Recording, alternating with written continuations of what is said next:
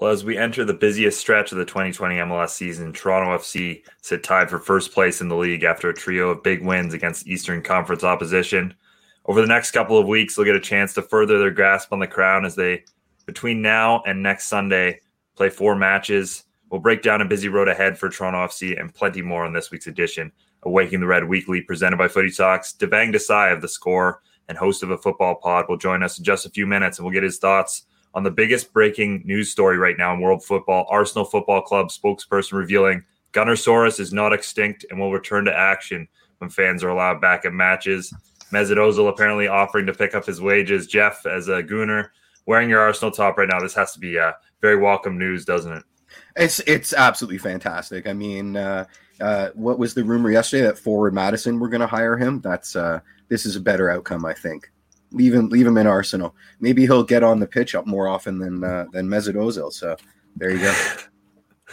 Michael, as a Manchester United fan, I won't ask you how the transfer window closing went yesterday, but certainly for Toronto FC, as we get back to that, a big week for them. What were your thoughts on another win? Kind of as I said off the top, kind of I guess showing how good they are compared to the top teams in MLS.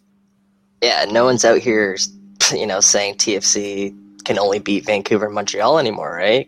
They've done it to the class of the East, I guess we can call, and they've put themselves right back into that supporter shield race. They're right now tied for first place there in Major League Soccer. And I think it was maybe 2 weeks ago we were just talking about, a top 3 finish would be really, really nice. And, they've set themselves up into like some pole position for that. I got to give a shout out to, Ayo Akinola for once again getting himself on the scoreboard there, pause as well for what he did. And just a shout out to that midfield as well, and Jonathan Osorio and Marky Delgado. I mean, we'll dive into more of it later, but I just wanted to highlight those guys just off the top of the show because I feel like they've been the pillars of success so far for this TFC run. Yeah, it sounds like Devang's actually here at the moment, so we'll get, Jeff, your thoughts after Devang, as we bring him on right now. Gentlemen. Hello. What's going on? Hey. What is it for you, buddy? Love it, man. Yeah, Gunnersaurus saved, it sounds like. I mean, yeah, PR-wise, Arsenal, again, just a masterclass in terrible manipulations. Mm-hmm. Didn't need to do this. Probably Didn't need to do this on transfer deadline day. Didn't need to do this with the idea that Partey's coming. But, hey, he'll come back. Yeah, certainly.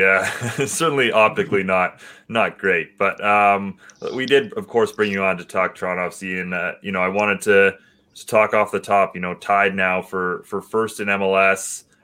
Wins against at least 2 teams. You can maybe throw NYCFC in there, although they have tire fires of their own going on right now. Where do you think Toronto FC ranks now in terms of what they've shown over the last little bit since they've gone down to Hartford, among the best in the league?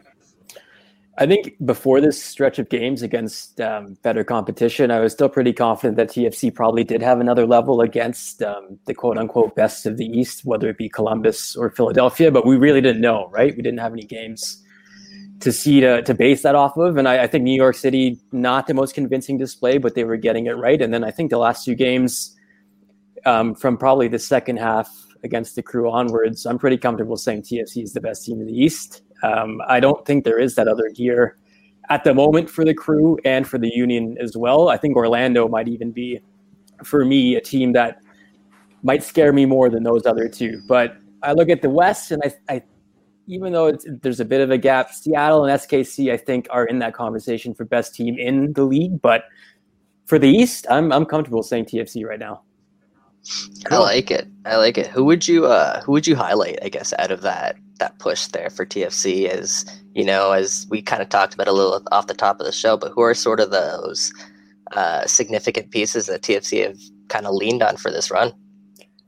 I mean, you guys rightfully so have talked about Paz a bunch, and I think he is for me the MVP. It's funny. I think what Seba did a few years ago for us here, it numbed us a bit to watching someone that's clearly better than everyone else. And I'm not to say that Paz is on Javinko's level or they're the same player, but I think we're at that caliber of player for this club where he is making that difference every game and he's bringing it every game. I think the work rate is super impressive, but I honestly have to say I was skeptical, like a lot of people, when Pablo Piatti was mentioned as the player that TFC wanted to bring in. There was injury concerns, and is he the right age? Is he the right kind of profile of player that TFC should be bringing in as this window kind of closes? But he's been absolutely perfect, I think, and health has not been an issue. And you see the way he plays off pause. It's a beautiful window play. And I think the other player I'll mention, Richie, of course, but if Jonathan Osorio can play in that deeper lying midfield role and play in front of the defenders like he has, and also employ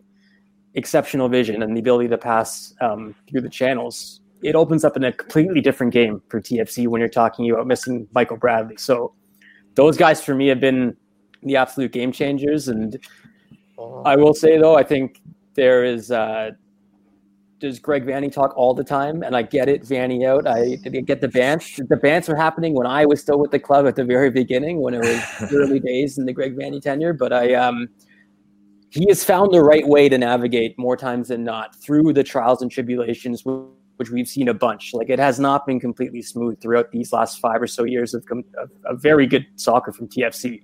But Greg has found a way each time. I think you're seeing it again. So I would mention him as well. Great shouts. Yeah, that's a great segue, because I'm going to put you on the spot. Do you think TFC is going to win the Supporter Shield plus asterisks in 2020?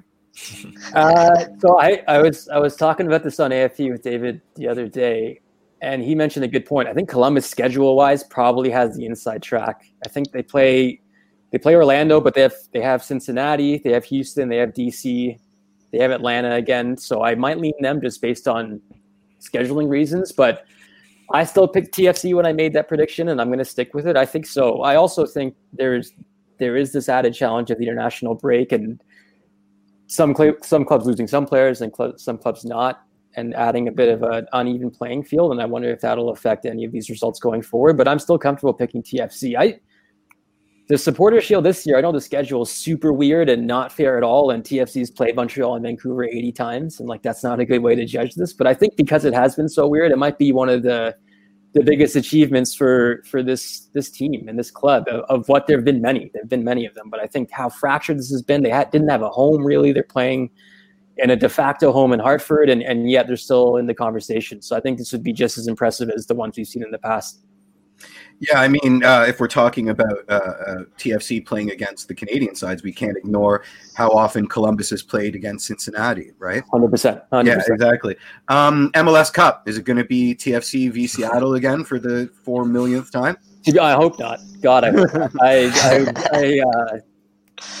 The problem is Seattle will probably be in, and TFC will have a chance, and we'll have to root against it. No, I'm kidding. If it happens, it happens. But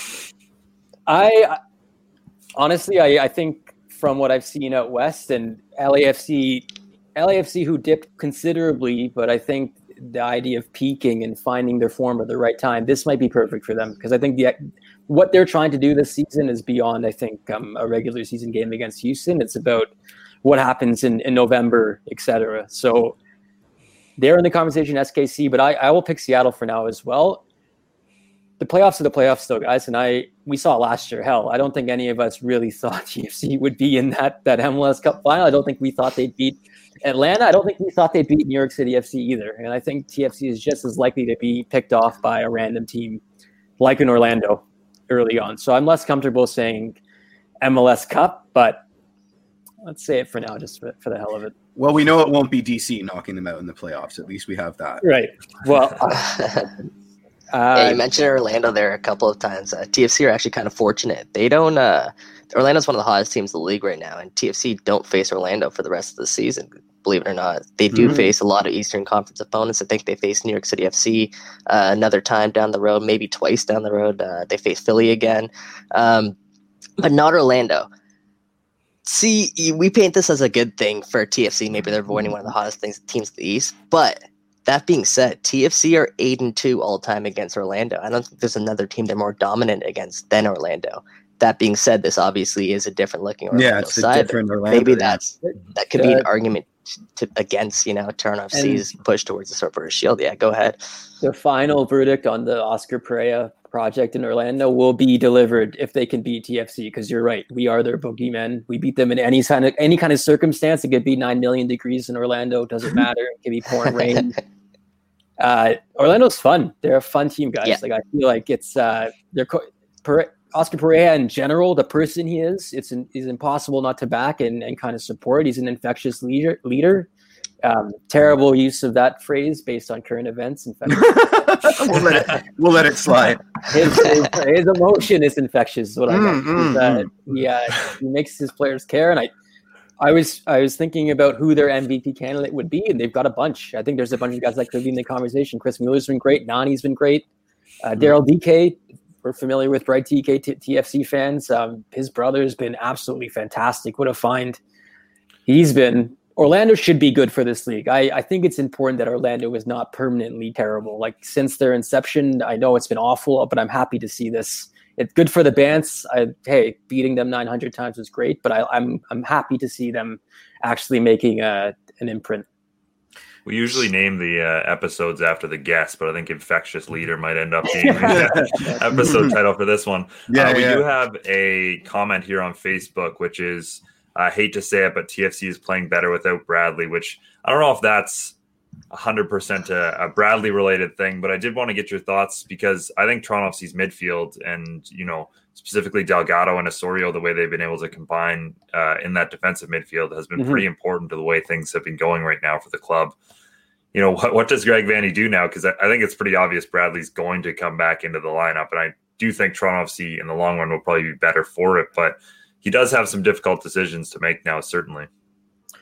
100%. I think you'd have, like you said, Mitch, Bradley's coming back in the team, no questions asked, and he's earned that right. I think there is some questions about merit, but we'll see how he performs when he gets back on the field. I wonder if Oso has done enough to get himself in that position to be in the marquee role in certain games when we get into the playoffs, or we get into matchups where it might depend on who they play. Like, if they play Atlanta, perhaps you feel more comfortable playing Oso there instead of Markey. But if they're playing a team like a Philadelphia, like a Columbus, you want to have Markey Delgado as that security. I think a lot will depend on how they play the rest of these next games. It's a good problem to have. Clearly, I think the fan base has been willing Liam Fraser being a thing into existence in this current team.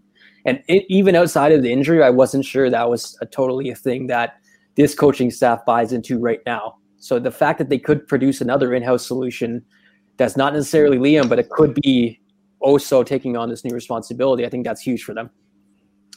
It's funny, Mitch, prior to the game, sort of outlined that we should all be looking at Oso because of how he's been set up in this double pivot. And so I paid a lot of attention to Oso, and I was blown. I thought Delgado achieved God level skill in the game, and I thought Oso was incredible because, like Mitch was saying, his ability to dribble and his close control in that sort of hybrid number 6 role is a really, really interesting tactical wrinkle. And it allows TFC to dictate tempo.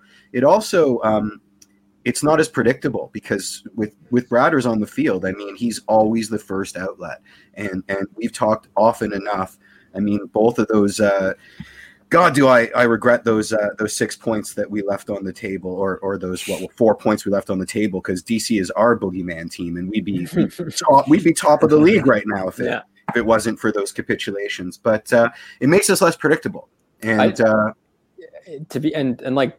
don't think we've ever had that option really since Michael's been here. I don't think we've really had that player that was that technically proficient in that role, where it is not a set play, or it's not a guarantee where that pass is going to go. So it's definitely something that other teams have to watch out for. That being said, I mean, Michael's Michael, and I think the back line being as rickety as it is, and I think the first goal that the Union score, you're like, that should not be happening. And I'm not saying Michael Bradley stops that from happening, but I think he does insulate them a bit more, where perhaps they play a little more comfortably, because we're talking about the attacking players. We're talking about how the midfield is looking, and I think that is all very positive things. But I think we've seen enough defensively to know that It's a very good team in TFC, but there is a penchant for the disaster at any corner. So who knows what to expect, right? Guys, this is some serious Michael Bradley disrespect right now. The fact that we are even entertaining this is outrageous. Shout out to Ozo. Shout out to Marky Delgado. I'm the biggest supporters there in that position. They've done a fantastic job. But I think just 2 weeks ago when we had Charlie on, we were talking about the biggest problem TFC had was can somebody fill that position?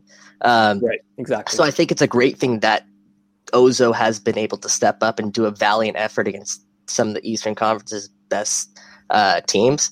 But Michael Bradley is a different beast in that midfield. And go ahead. And to piggyback on this, like I see a lot of the same argument about Josie, and I think Josie's a bit of a different case where the injuries, they are going to impact whether or not he can play as much. But when Josie is on the field, for the most part, TFC is able to play the way they want to play at a more proficient rate. And I know it's not been totally consistent this year because Josie hasn't been consistent. And I think the injuries have been a massive problem with that. But going forward, for example, that MLS Cup game last year, I know it was a really small sample size, but when Josie was not playing, you kind of see that there's just a different level of player that I think TFC relies on to beat the teams like Columbus or Philadelphia. And Michael is still in that conversation. Josie is still in that conversation. It's good to see these other players step up. But as this club is currently constructed, I think you're 100% right, man. So, yeah, thanks. I think this kind of segues into sort of a next kind of point I wanted to bring up, and that is the Akinola versus Josie Altidore debate. The biggest thing being is with Josie going down, we obviously know he strained his hamstring. Hopefully we get some more information from Greg Vanney later today on that. But Akinola has a real chance right now to cement his place into Greg Vanney's starting 11 if he hasn't done so already. We saw what he did as a sole striker at the MLS's back tournament, and it was absolutely amazing with his ability to run off the ball. I would have agreed with everything that you said about Josie Altidore there. Prior to 2020, because in 2020 we haven't seen the movement out of Josie Altidore. Maybe these last two games, I don't want to really bash him because he has been working these last two games, and that's something that we really needed out of him. But Akinola is almost sort of refreshing there in that striker role because he is giving Pozuelo someone to get on the end of the ball. He's making more runs. I feel like he's more involved in the game than Josie Altidore is at times. I don't know if that's unfair for me to say. I don't know if you guys have a different opinion on that, but I feel strongly about that right now. I think Akinola brings a little bit more energy to that role, especially if they're playing a sole striker. It's tough to point fingers at Josmer. I mean, he was pretty honest about how he's feeling emotionally in a way that I haven't seen in a very long time. So there's a margin for understanding where he's coming from. But I mean, by the eye test, absolutely, Io looks far more dynamic up there than Josiane. I think it's two things for me. If you're chasing a game, I agree. I think the way the game was working out against Philadelphia, it did take some Io making a run that Josie might not make, or trying to find space that Josie perhaps might not try to find. But I think Josie is still right now the most creative forward in the league when he gets the ball at midfield. He's the most effective outlet passer that TFC has when he receives the ball at midfield or around midfield, and he's helping his midfield out immensely still to this day. I think there's a lot of other things he's not doing, and I'm with you there. But if TFC is playing within their own realm, and they're not worried about chasing, and they're at 0-0 and they're comfortable playing 1v1, let's go, I think Josie is on the field for Greg ahead of AO. But it's an interesting problem because I think AO on the wing necessarily isn't the solution either, right? So these injuries that are happening are bad. They're terrible. You hate to see them, but it is also kind of forcing Greg into maybe playing the most effective lineup he could play, right? So it's tough. It's tough to make a firm statement now, but it's also hard not to discount what we just seen the last couple of games, right? So yeah, these next upcoming games should be interesting because I think TFC have 5 in 15 days, including that Philly match. So keep an eye for what Greg Vanney does at that number 9 role. Yeah. I think Michael touched on it very well, which is, I think it goes to the Bradley conversation and the Josie conversation. I think people get kind of excited with the new shiny toy sometimes, or the new player who's, right in front of us doing a decent job. But Bradley and Josie have proven in the past that, they have all kinds of ability, and they've done plenty of good things for this club, especially Bradley. Of late. So I think before we get too carried away with replacing these guys, we might as well see what they still have left, certainly. And both have proven they have a lot. Jeff. Well, I'd like to know how the dialogue turned into me suggesting that, we take Bradley out behind the barn and put him out of his misery. That was never my intention. I was just saying that, I've read a lot of tactical breakdowns saying the easiest way to upset TFC is to take Bradley out of the game. That's so, fair. Having an option there that has that kind of close control. And I wanted to circle back because the only other person on TFC in recent memory that I remember that had insane dribbling ability over and above basic soccer skills was Armando Cooper, and I loved watching him.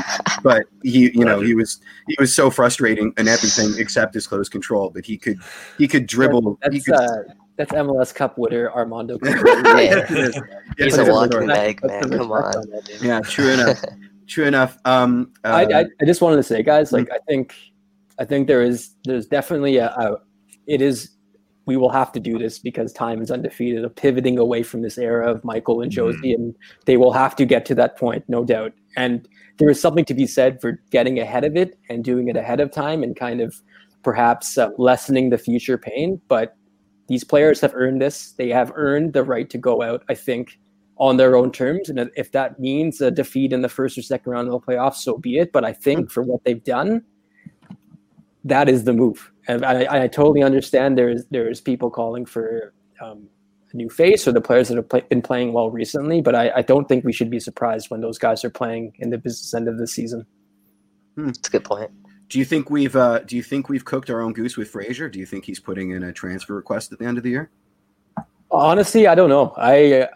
From the last few years, I've heard conflicting things. I've heard the club is super down. I've heard he might go out on loan, but there is something there. You can obviously see it, and I think there was positive movement when Liam was playing before the injury, where I think the coaching staff was trusting him more. So I'm not ready to write him off completely. I think he's definitely going to get some more looks, but there's a lot of guys there now, right? And TFC is not changing the way they play. I'm pretty comfortable in saying Greg is not going to alter from this formation for the foreseeable future. So it'll be interesting to see where he can get back in. Yeah, well, Greg Vanney did mention. Greg Vanney did mention all hands on deck over this next little run. So expect to see some Liam Fraser out there. Hopefully to see some of the young guns out there. We still haven't seen, Toronto FC's youngest ever signing, Jaquil Marshall-Rudy, make his debut yet. So, maybe this stretch of play could be a time. But yeah, go ahead. Say Jordan Peruzza killing it in San Antonio. Let's. I'm not sure what the window is open. Let's not talk about purchasing another striker. Okay, let's leave all that bench to the side. We just need to recall him on loan if something comes up because he is absolutely tearing. He scored some screamers too. They are nice goals. His header the other night too was fantastic. He really got in front of the defenders and great finish. Yeah, what I wanted to say on Liam is kind of the same thing I said on Alex Bono last week, which is just in the way this season goes and how many fixture congestion, how weird it is right now. I don't think you can move out players before the off season, right? This is something you revisit when you've got a little more time and a little more surety on that. I did, before we let you go, Devang, want to talk about something. Okay, Jeff has a point. Well, I mean, moving out players, what just happened to Mitrita? He went out on loan to Saudi Arabia. He was leaving on international duty, and now he's not coming back. So, stranger things have happened. Yeah, that's a good point as well. I wanted to quickly get your thoughts on something your old Come On You Reds co-host Gareth Wheeler said this week in his international update on One Soccer about Ayo Akinola, which is supposedly Ayo leaning towards Canada. How big would that be if Canada was able to add a player of his caliber? Big. It's big. I think it's a very interesting situation where he plays his club football in Toronto. Herdman's close. Canada should be in the pole position here. I think they would be disappointed not to. But it's interesting. If you look at Canada's forward depth chart and who is there, it's not exactly a clear road to a lot of playing time right away. And I think even if you look at the United States, it's a bit more murky up front. So I'm not totally sure the playing time argument is the complete winner here for Ayo Akinola. I think John Herdman will have to sell him on other things, and it does sound like you mentioned, Mitch, that is going well. But for once, I think maybe the first time ever, we cannot just guarantee heaps of playing time if you choose Canada. It's like, you're going to be in the conversation, but there's other guys here.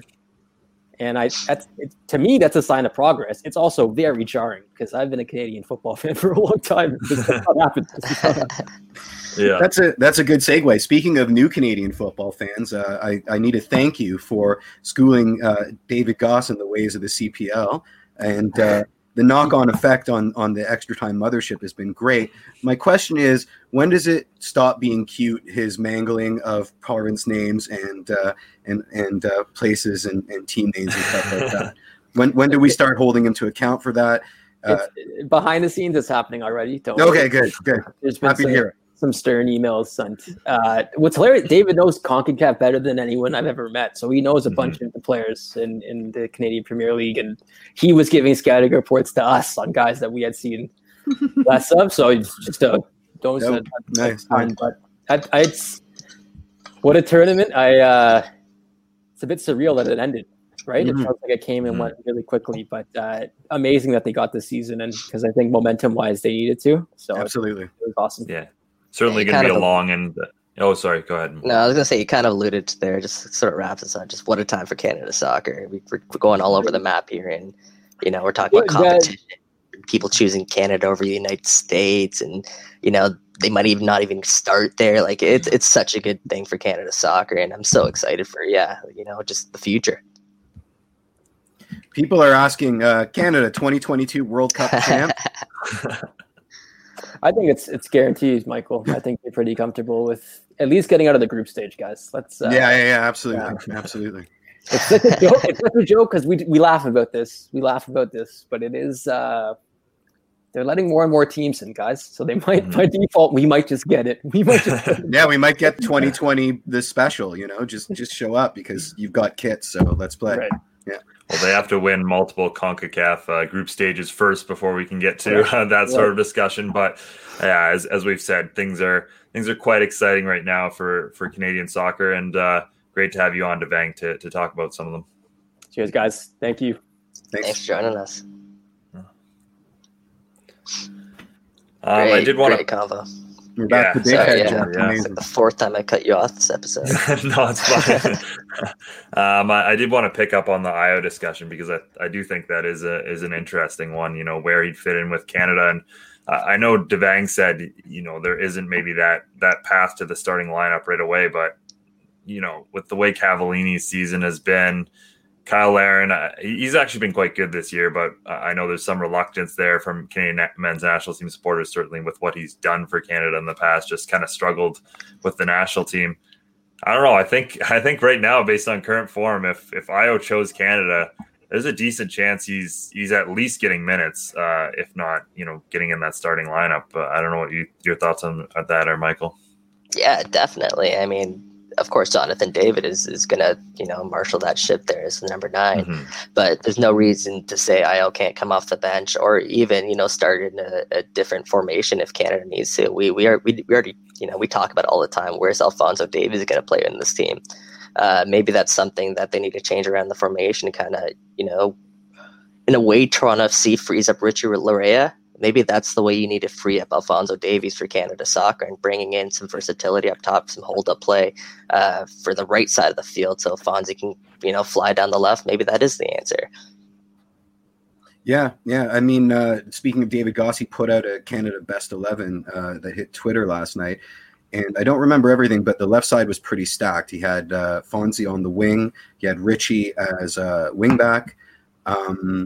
And I do believe he had Oso and Mac in the midfield as sort of a dual pivot 6-8 hybrid kind of situation. Looked good on paper. The only issue I had was Jonathan David as a backup center striker, sort of a center forward under Cava, which I thought, maybe not, because they both sort of have the same skill set. But, if you got to get them all on the field. I actually think that might be David's best role. I think we've seen that with Lille. He struggled at first when they were trying to get him to lead the line. He hasn't always been the best for Canada when, they have him leading the line there. So I think having him playing behind that, or at least in a 2, is probably his best position. The one other thing I will add, I think David Goss got that almost perfectly spot on for Canada, but I think there's a certain guy in Portugal named Steven Eustáquio. I noticed him missing as well. Yeah.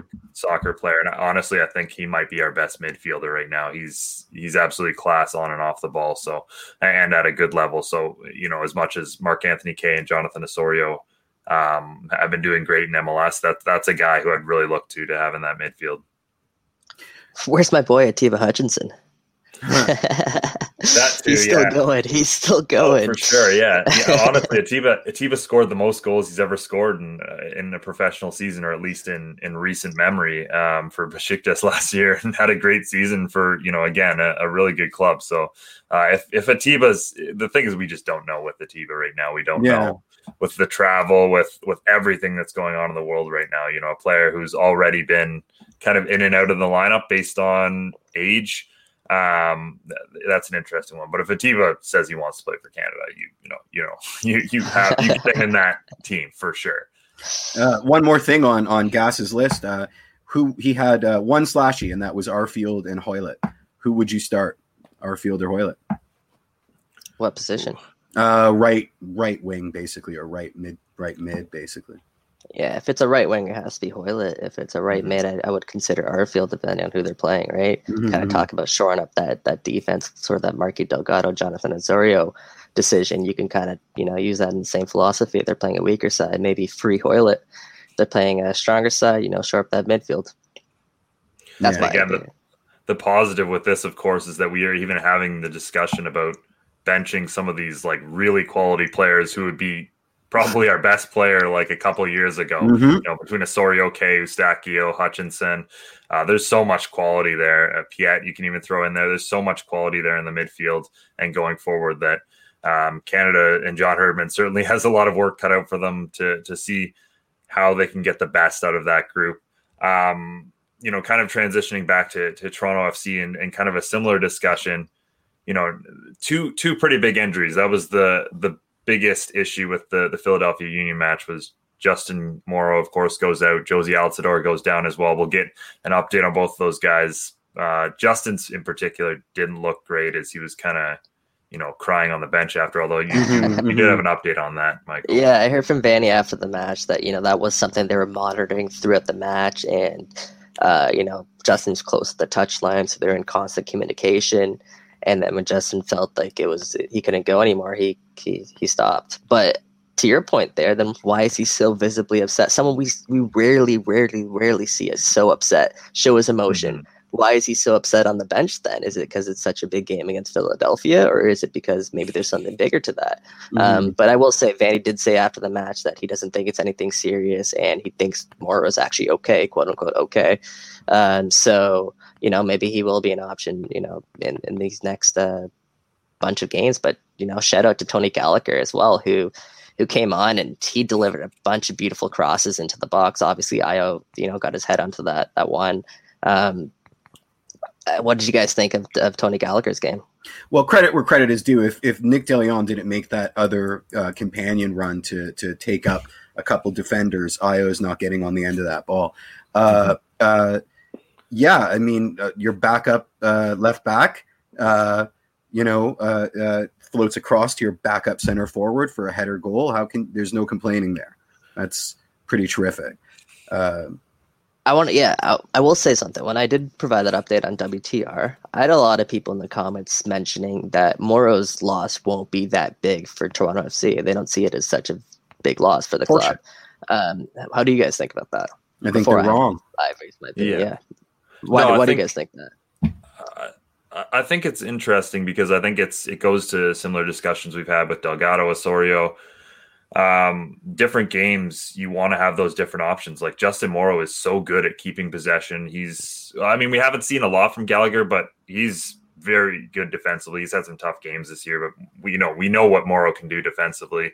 Obviously, he's got that leadership veteran presence on the field. So certain games when you want to keep the ball and you want to make sure, when it goes out to that left side, you're not losing it. Morrow's, he's not going to lose you that ball. At the same time, it looks like Gallagher is willing to take a little more risks going forward. He's willing to, he's got a great left foot on him. That's for sure. He can deliver some great crosses. And he also showed a nice tendency to get in behind, which I think could open up a lot of options for Toronto FC. But, Morrow's still, again, he's probably one of the best left back that's ever played in this league. It goes back to the discussion that we've been having throughout the show with Bradley, with Josie, and again with Morrow. You can't just push aside proven guys. I know you have to transition from them at some point, and it looks like Toronto FC are starting to build up the options to do that should something go wrong. But Morrow still today is probably the best left back in Toronto FC starting 11. You took the words right out of my mouth there. The best part about Justin Morrow's game is his ability to keep the ball, and that cannot be understated enough. We haven't seen enough of Tony Gallacher, and obviously he hasn't had enough time to sort of mesh with this squad. But I still don't think there's someone in Toronto FC's side who can play left back that can keep the ball up so well at that position. And just watch for that next time you see Justin Morrow on the field, because it's something that does kind of go, sort of is something that's sort of overlooked, and it's just so important, especially such a tight area of the field. You can't go left because there's a byline there, but yet still Morrow's finding ways to avoid the press, defeat the press, and he's a great asset on that left wing. Yeah, I mean, the eye test for me has always been, he's not the 2017 JMO anymore. Like, he's not scoring a hat trick on the New York Red Bulls, and those feckless back passes are annoying because he's a smart enough player now to know that on the attack, if it's not perfect, he'd rather just recycle the ball and see if they can break down the team on the other side. But that missing attacking nous is something that I think bothers people, because we've seen him much more attack minded, and now as he ages and his intelligence grows, he's not as willing to take those blistering runs down the flank anymore. So we do lose a bit of our attack, but I do agree with you. What we gain in our defensive shape is worth the sacrifice. Yeah, what I will say is Toronto FC has a lot of guys who, take those risks. They've got Pozuelo, certainly, even a guy like Osorio, Piatti. They'll take those risks where potentially they're losing the ball off of creative plays that, they're when they come off, they're going to result in goals or chances. When they don't come off, maybe they're not, like they could spell trouble. You want to have some guys on the field, and that's why Delgado has always been so important, who can just reliably get the ball from point A to point B without it being lost. And again, the more combo you can have of those two types of players, the better you're going to be, especially in a possession-oriented team like Toronto FC, where, we've seen over the last little bit, when they can keep the ball and play that purposeful game, there's no one better in MLS than Toronto FC. Absolutely. I want to shout out Marky Delgado there. And, we do, kind of touch on his ability to play the ball, but I felt like on Saturday, his ability to spray the ball across the field was outstanding. And we sometimes forget he's only 25 years old, and this is Delgado getting better. This maybe not just a one-off game. This could be an improvement in this game.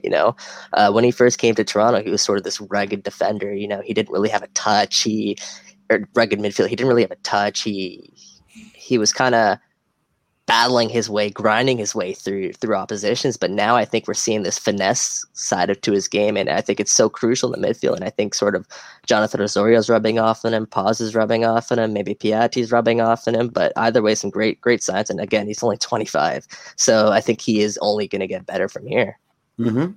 Love the middle flipper. I think he's been my vote for most underrated TFC player since we've been doing awards at WTR. He's so important to our team shape. It's ridiculous. Yeah, one other player who I thought had a fantastic match against Philadelphia Union, and who I thought has been great this season and mentioned on Twitter, is Chris Mavinga. With the way Toronto FC play, they leave so much space in behind their back line. And how many times this season have we seen Mavinga comfortably gallop back and be able to break up plays almost before they happen? Especially with, Bradley's legs getting a little bit slower and him not always being available. He used to do a lot of that too. I think Mavinga has just been critical for Toronto FC this season. And again, it's that preventative stuff, right? Like they aren't plays that you'll always catch because sometimes he does get there just so comfortably. But he's been great this season for me. Almost scored a goal too. Yeah, he did. I can't believe he found himself in that position. For me, he's been Toronto FC's best center back this season for sure, especially when you think about some of the lapses Omar's had of late. And I don't even want to talk about the TFC bench right now at center back position because, we don't want to go there. But Chris Mavinga has been absolutely terrific. And you mentioned his ability to cover, especially like down the wing. If their left back's pressing high, to cut someone off, Chris Mavinga's there swooping in behind to sort of clean up the mess. And also that's sort of why Quinton Westberg's also so important to this side. It's just because he's also sort of that Chris Mavinga sweeper keeper almost kind of role where he's in there to almost clean up the mess sometimes coming out of his net. And I think it's also really important to state Omar Gonzalez is so good for Chris Mavinga as well because he's so stable for him. Chris Mavinga is a little bit sporadic at times. He can be a little bit wild, but Omar is sort of that steady presence for the most part. And I really think they've formed one of the best partnerships in all of MLS at center back. Yeah, and I think Mavinga has been a little bit less sporadic this year. I think Jeff shaking his head there. I don't know if I go with best. Yeah, it's really. I'd say they're one of the best in all of MLS. Like sure, Toronto FC's defense has its problems, but I don't think those problems are, for the most part, Chris Mavinga, Omar Gonzalez. There are times where we can point to them, and sure, center backs are always going to make mistakes, and they'll be the first one we'll look at. But for the most part, these guys have been, the TFC's pillars at the back. Again, I'll say it again, just because when Omar came into the side, what was the record? What is Omar Gonzalez's record in this team? So if you want to judge it from when Omar and Chris Mavinga have come in, I'd put them up there with some of the best partnerships in the league. You go ahead. I want to hear that rebuttal. Go. Well, no. I don't have. It's an emotional rebuttal because I'm just flashing to the goal that OGCB let in the first half, and I'm like, best and that goal are sort of mutually exclusive. So, what did he do the rest of the game though? Killed it. Yeah. No, I agree. With you. When was the last time before that Omar Gonzalez specifically himself made a mistake? Well, you can solely point the finger at Omar. Well, we'll look at the header. There's three of them going at it, but what else other than that? The header, but yeah, I can't go back that far. But no. Again, I said it's an emotional knee-jerk reaction. That's it. I don't really have the stats to back it up. That's okay. That's what you bring to the show, Jeff. I know. That's why we like you. Warts and all.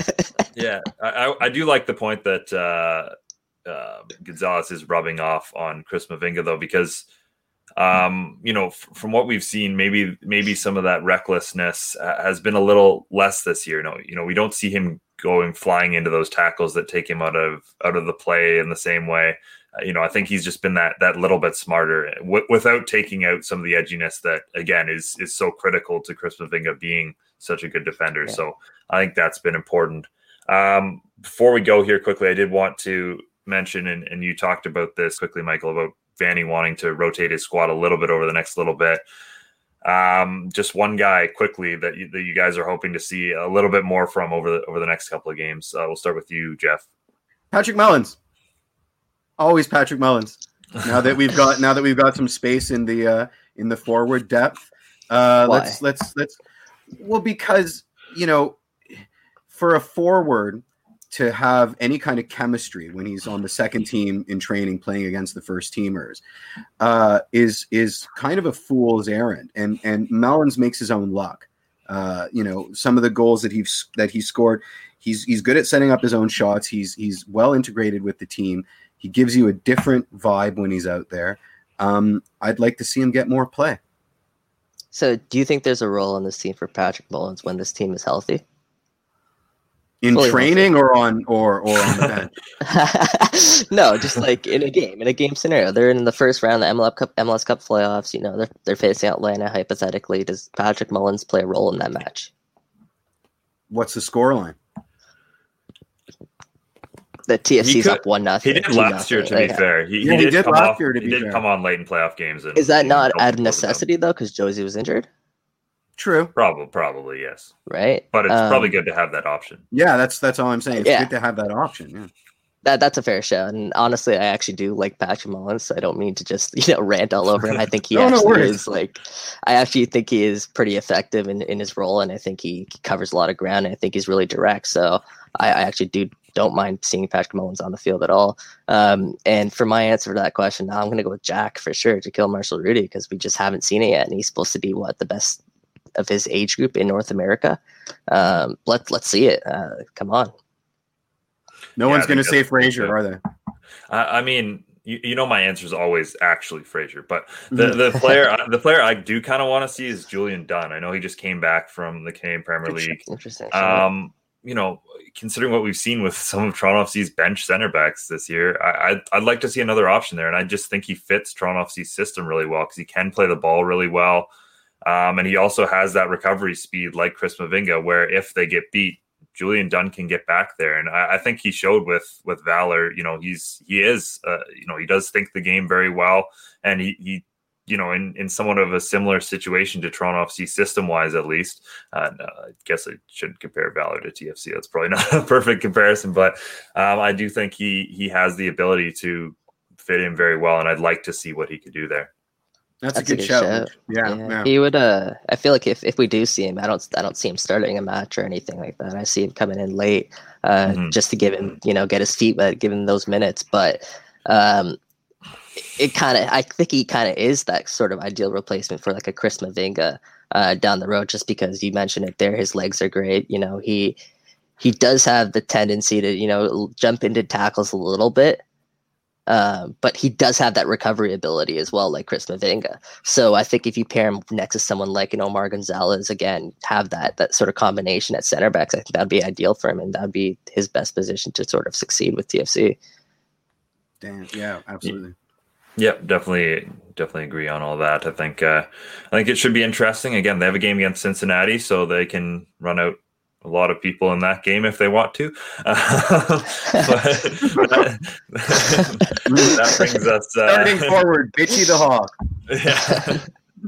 Hey, TFC's 4-0-0, I think, all time against Cincinnati, something like that. Yeah, that does bring us to the end of the 13th edition of Waking the Red Weekly. A big thank you to Devang for hopping on and taking the time to talk to us today. Thanks again to Kevin and Sophia for everything they've done behind the scenes. Jeff for our fancy new graphics as well. I almost forgot to shout that out. Yeah, they look very snazzy. And thank you to you guys as always, Jeff and Michael. Thanks for all your insight this week, and of course all of you for listening and interacting. It's pretty cool seeing the Facebook chat at least. Oh, I know. My goodness, We'll try and get to more of your comments next week on the show. And of course, thank you for listening and interacting. And until next Tuesday. Cheers, guys. Cheers. Go Reds.